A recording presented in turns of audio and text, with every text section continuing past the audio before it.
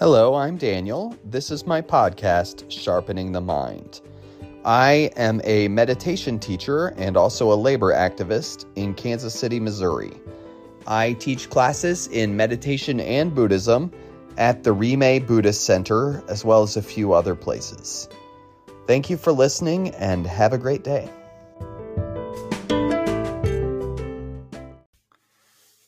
Hello. This talk is called The Buddha and the Truth About Suffering. The Buddha and the Truth About Suffering. You see, the man we call the Buddha, his birth name was Siddhartha Gautama. And he said that he only taught the truth about suffering and the way out of suffering. That is what he said he taught. I'm not sure he was trying to start a religion as we understand it, but rather just to show people a better way to live. You see, his childhood, as the story gets told, was different from most. He was born in a very wealthy family, and his father was kind of a noble lord. Some people say his father was a king, and I don't know that that exactly matches, but his father was a very important person who people listen to. And his father was told by a fortune teller that his son would either grow up to be a great king or a great spiritual teacher. And that in those days in ancient India, that was a thing people would do sometimes, is go to a fortune teller when their child's born and just ask them, hey, what's going to happen? And then the fortune teller would do whatever thing they do, throw rocks on the ground or gaze into a flame or whatever they did, or look at the star charts or whatever they did to try to predict the future. Now, his father wanted him to be a great king, of course. So as a child, he was exposed to all the great things in life. His father had the idea that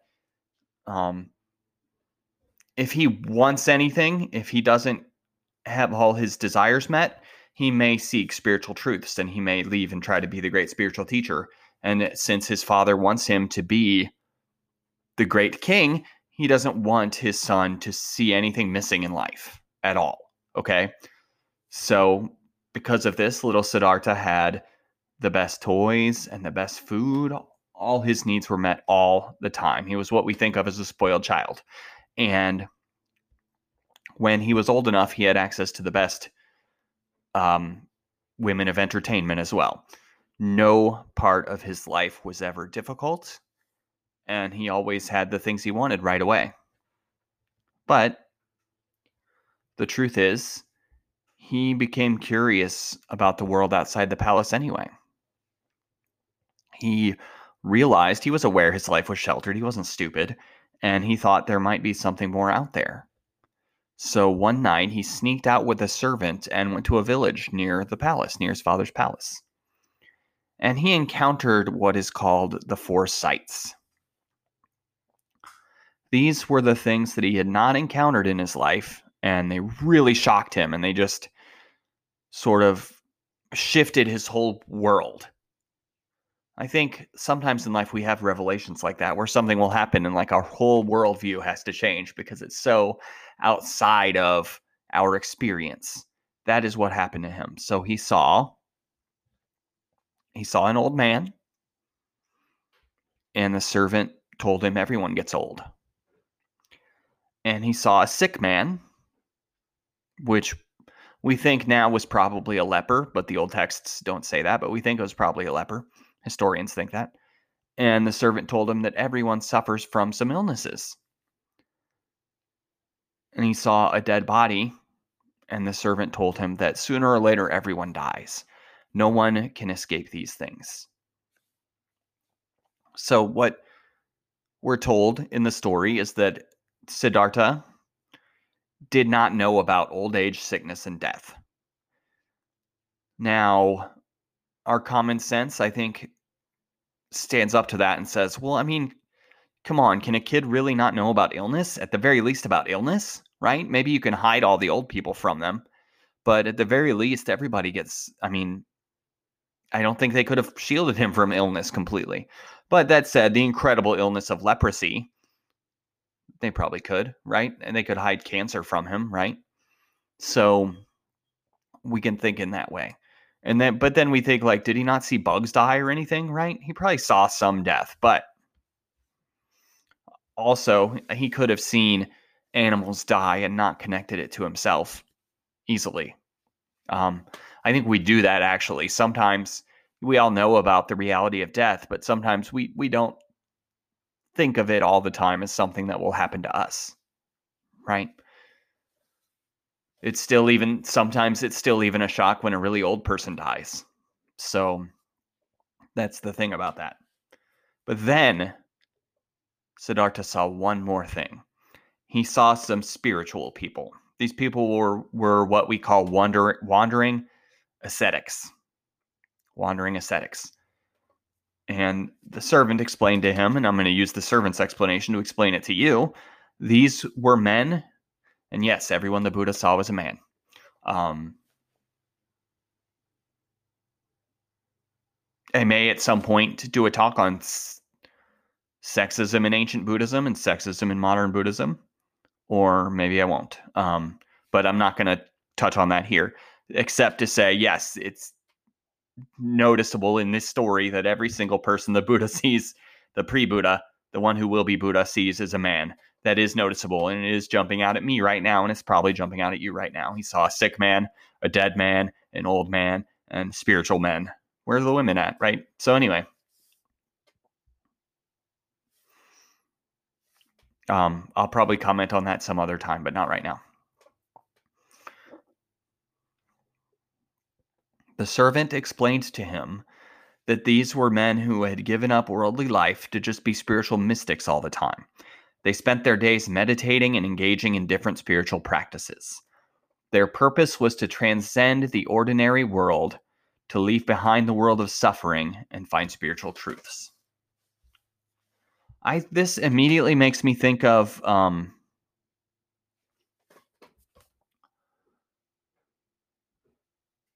I don't know what the right term is because I think it's not Hare Krishnas, but I'm going to call them Krishna monks. These people who they wear brightly colored robes and they sit and play music. And I'm telling you about them because I was at a reggae festival of all places, an outdoor reggae festival. And when I was on my way to the car, I saw my family and I saw this group of people, these Krishna monks who were just sitting there playing their instruments, and they are singing hymns of praise to the god Krishna. And they actually gave us a business card that says, hey, we have celebrations every week, because they have a temple here. But I'm telling you all that to tell you, like, these are people who have given up worldly life, and they're not eating meat, and they're celibate, and they just all live together in this temple, and they just wake up and praise Krishna all day. And they meditate, and that's what they do. And that's really all they do. And because they think that's a better way to live life. So when I hear that the Buddha saw these people who have given up everything to just pursue spiritual pursuits, I guess I think of that, which obviously the Buddha didn't see Krishna monks, but he may have seen something sort of like these people who, man, they seem totally happy, and I know from my knowledge that they've given up many of the things I enjoy, but they still seem really happy, and they're singing praises and dancing and meditating, and I sort of wonder if that was the kind of person the Buddha saw. Siddhartha saw. So anyway, he saw those three things, and then he saw those people living the spiritual life, and he just decided. He just had that sudden inspiration that he wanted to live a spiritual life. He wanted to give up all his worldly power and wealth and pleasure and go live a spiritual life like those people. So he just left the palace and went to live in the forest and seek spiritual truths, because he knew that was where those people lived, and he thought he could learn something. It's hard to even imagine to have that level of comfort that he had and to just give it up. Even harder in the ancient world, where comfort is a little more difficult to come by, I think, than it is in the modern world, you know? That is, if I leave behind my house with air conditioning, I'll probably find another place with air conditioning at some point, right? They didn't even have that kind of comfort. So he had everything and he gave it up. That's the message. He had everything, but he was so moved by seeing the reality of old age, sickness, and death. He saw those things and they horrified him utterly. Utterly horrified him. And part of that is, of course, because he had never been exposed to them, or not really exposed to them anyway. So an aspect of that is he was totally unprepared, and this reality, the reality of horror, just suddenly was revealed all at once.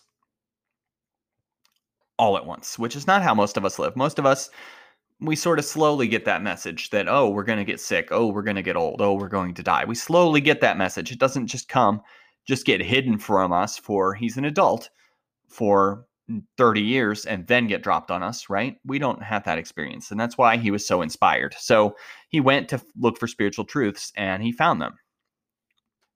He looked for 6 years. It's said he looked for 6 years. He trained with other spiritual teachers and he just practiced by himself, and he tried meditating all day, every day, and he tried not eating really, just eating rice. And he tried not cleaning himself. He tried all sorts of things to just try to have a spiritual breakthrough. Okay. So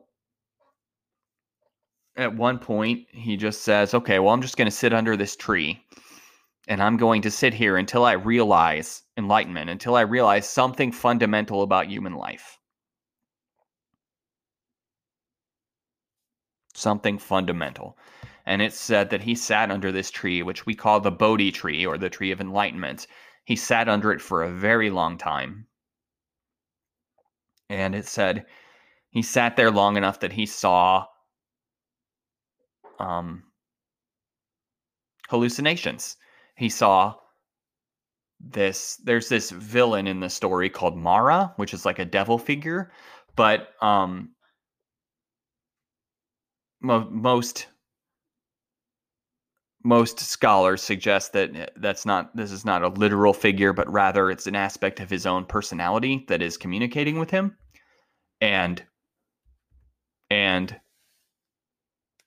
so anyway, he sees this Mara, this devil figure, and what the devil figure does is try to put scary monsters out there and try to put, like, also on the other hand, beautiful dancing girls, like things to distract him from his journey. And like I said, I take it as a hallucination and not as a literal being that's there. But some people would take it as a literal being that's there, and it's not good or bad. It makes no difference. But the point is that he's sitting long enough that he's seeing things, and he just sits, he powers through that. He does what we call touching the earth. And if you ever see a statue of the Buddha where he's got one hand in his lap and the other hand is touching the ground, that's supposed to represent the moment of enlightenment. That is, he touches the ground and he grounds himself, and then he doesn't see these hallucinations anymore. He just sees the truth about life. So I'm going to tell you now what he saw under that tree. Okay. He sat there for a while and he had these realizations that just came to him about human life and the world and our place in it. He discovered, I say discovered instead of created, he discovered what we call the Four Noble Truths. The Four Noble Truths are a central teaching in Buddhism, and it was the first thing, or maybe one of the first things, that the Buddha tried to teach anyone, okay? And this is the moment that Siddhartha Gautama becomes the Buddha. The Buddha means the awakened one. And that was the title he carried. And some people call him Shakyamuni Buddha, and that just means the Buddha from the Shakya clan, which was the name of his family, the Shakya clan. Shakyamuni Buddha. So, the Four Noble Truths are a central teaching in Buddhism. They are, number 1, there is suffering. Number 2, the cause of suffering is attachment. Number 3, there is a way out of suffering. And number 4, the way out is the Noble Eightfold Path. Now, this is a fundamental teaching of Buddhism that I don't like very much.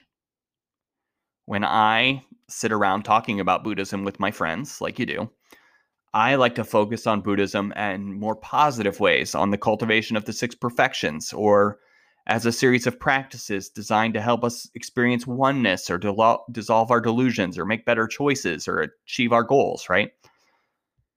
I don't usually think of it as a way out of suffering, but that's how the Buddha thought of it.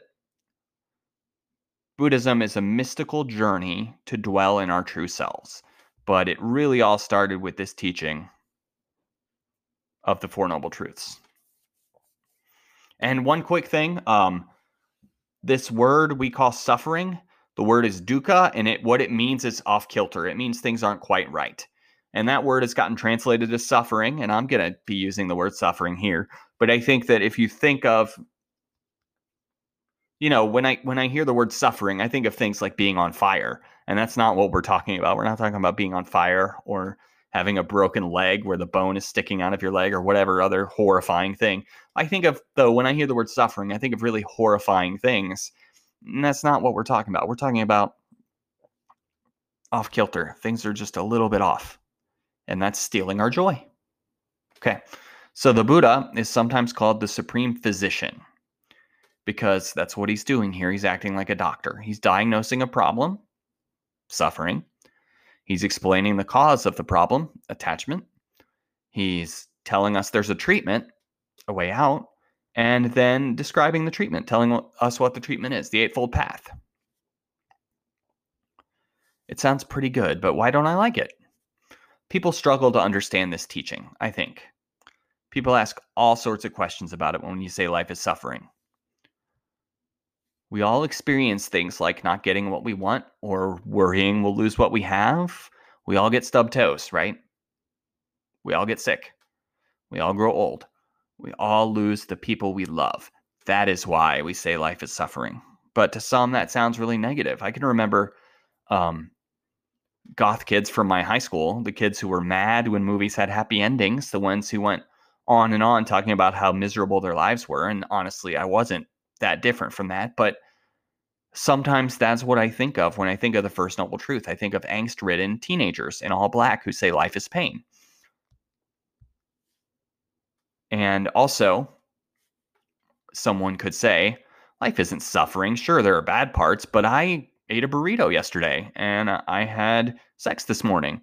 There's plenty of good things going on. And that's true. There are awful things in life and there are reasons to celebrate too. But you see, the cause of suffering is attachment. So that burrito will be gone soon. That sex will be over, hopefully not as fast as a burrito. We want things we don't have, and when we do have them, we want them to last forever, but nothing ever does. Nothing. Happiness is one delicious cup of coffee, and we drink it, and it feels good, and then it's gone. Then it's gone. And we sometimes have this idea in our heads that we can line up our lives to have one happy experience after another, and then we're disappointed when that doesn't work out. We're disappointed when that doesn't work out. And it's that disappointment that we're really talking about here. I wish things were different than they are, and I'm upset they're not. I am upset that life is not arranging itself in the way to maximize my joy, as though that's a reasonable expectation of life. And the third noble truth is there's a way out of suffering. And that is where I can say, see, Buddhism isn't negative. It's a prescription. The Buddha didn't save us. He taught us how to save ourselves. There's a way out, and he's an ordinary human being like us. So we can do what he did. That's an important thing about Buddhism, is that the Buddha, Siddhartha Gautama, was a man. He was a regular person like you and me. Although he had certain advantages we don't have, we have advantages he didn't have. He didn't have the internet, right? He couldn't Google things. He didn't have modern medicine either. So that's the thing. Because he was a person and he talked about fundamental parts of the human condition, we can attain enlightenment too. We can come to have the same kinds of understandings he did. So, The way out is the Eightfold Path. Let's talk about that now. If we can cultivate and strengthen these virtues, we can dwell in enlightenment. So what are they? Sometimes people use the word right, and sometimes people use words like wise or correct. I'm going to use the word wise. Okay, so there's 8 of these. Wise understanding, wise thought, wise speech, wise action, wise livelihood, wise effort, wise mindfulness, wise concentration. So, and again, that often people use the word right, so they would say right understanding, etc. I think in my mind, right implies right and wrong, and so I don't want to use that term because that's not what it's about. But it's just that, and again, they are, I'm just going to read what they are. Understanding, thought, speech, action, livelihood, effort, mindfulness, and concentration. And we can spend our lives trying to know how to cultivate these. This is how we save ourselves. This is the Buddha's path. I'm going to unpack the Noble Eightfold Path a little bit here. So understanding is understanding how the world works and our place in it. Understanding what it means to be Buddhist or what it means to be a spiritual person, and really trying to embody that, or thinking about how to embody that maybe. Thought is cultivating our ability to control our minds, to think about the things we want to, and to stop thinking about the things we don't want to. It's learning how to direct our attention, because we can learn how to do that. Speech is use only kind words and don't tell lies. Gossip is bad. Dishonesty is bad. And look at me using the word bad, right? But the point is that gossip and dishonesty and things like that get in our way. They get in our way. They increase drama. They create disharmony with the world around us. And that's what we're talking about here. This isn't about like a list of commandments, but rather this is about a list of things that get in our way and attack our harmony. Okay. So next is action. Be kind to others. Don't harm people and animals. And again, that's about harmony with the world around you, right? And next is livelihood. Work on learning how to do things that help the world instead of things that cause harm. So the Buddha gave the example that you shouldn't sell slaves. And gosh, that seems like common sense. Of course, selling slaves is not a good way to make a living, right? But at the same time, like, you don't find a lot of messages like that in the ancient world. But so that was an example the Buddha had for that. So it's just in where you spend most of your time, which for most of us is our career, try not to hurt other people there. So I think of, and I hope this isn't too dated of an example, but I think of Pretty Woman. At the beginning, Richard Gere is a corporate raider and he takes apart people's companies and ruins their lives. But then at the end, he figures out a way to do that more compassionately and help people instead. And that's what I think of. He had wrong livelihood at the beginning, and he got a better livelihood at the end when he realized he could use this to help people rather than just take apart their lives. Effort. This means always trying your best. This is what keeps us motivated on the path. If we don't put great effort into it, we probably won't get very far. And sometimes people call this diligence or assertiveness. It's just sticking with it. It is practicing kindness when you don't feel like it. And it is meditating when you don't feel like it too, which is going to be a lot of the time. That's why it had to be included in the path, because it's easy to make excuses and not do the things we know we need to do. That's the truth about human beings. We are really good at making excuses and taking shortcuts. And we want to learn how to not do that. Mindfulness. This is pay attention to the world around you. Don't miss important things that are going on because of distraction. Be here now.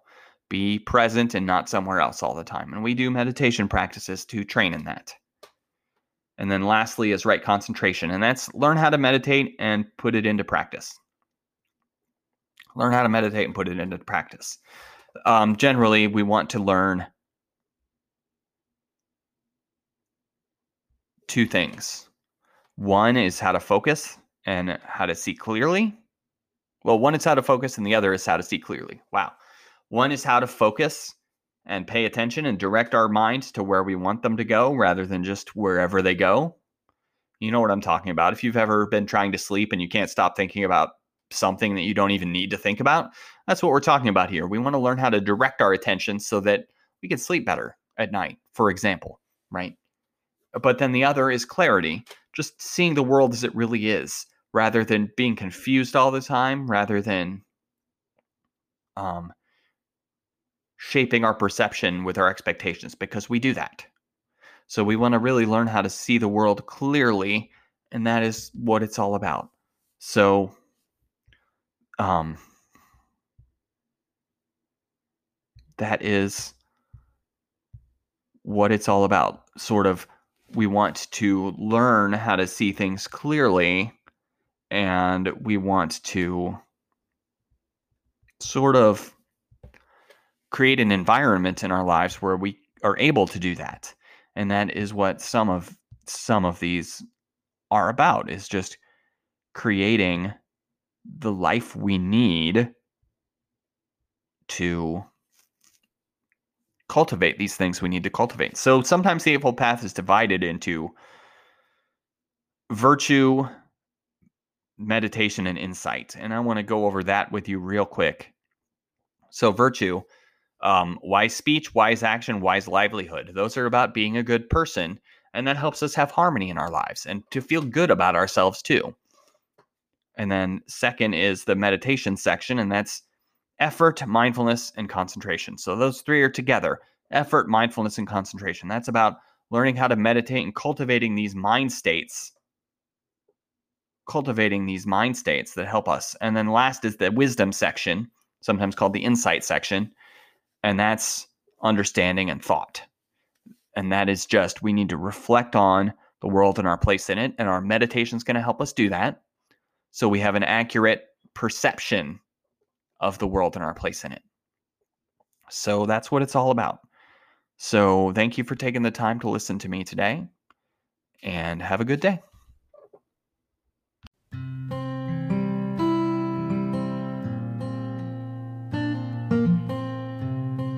Thank you for listening, and have a good day.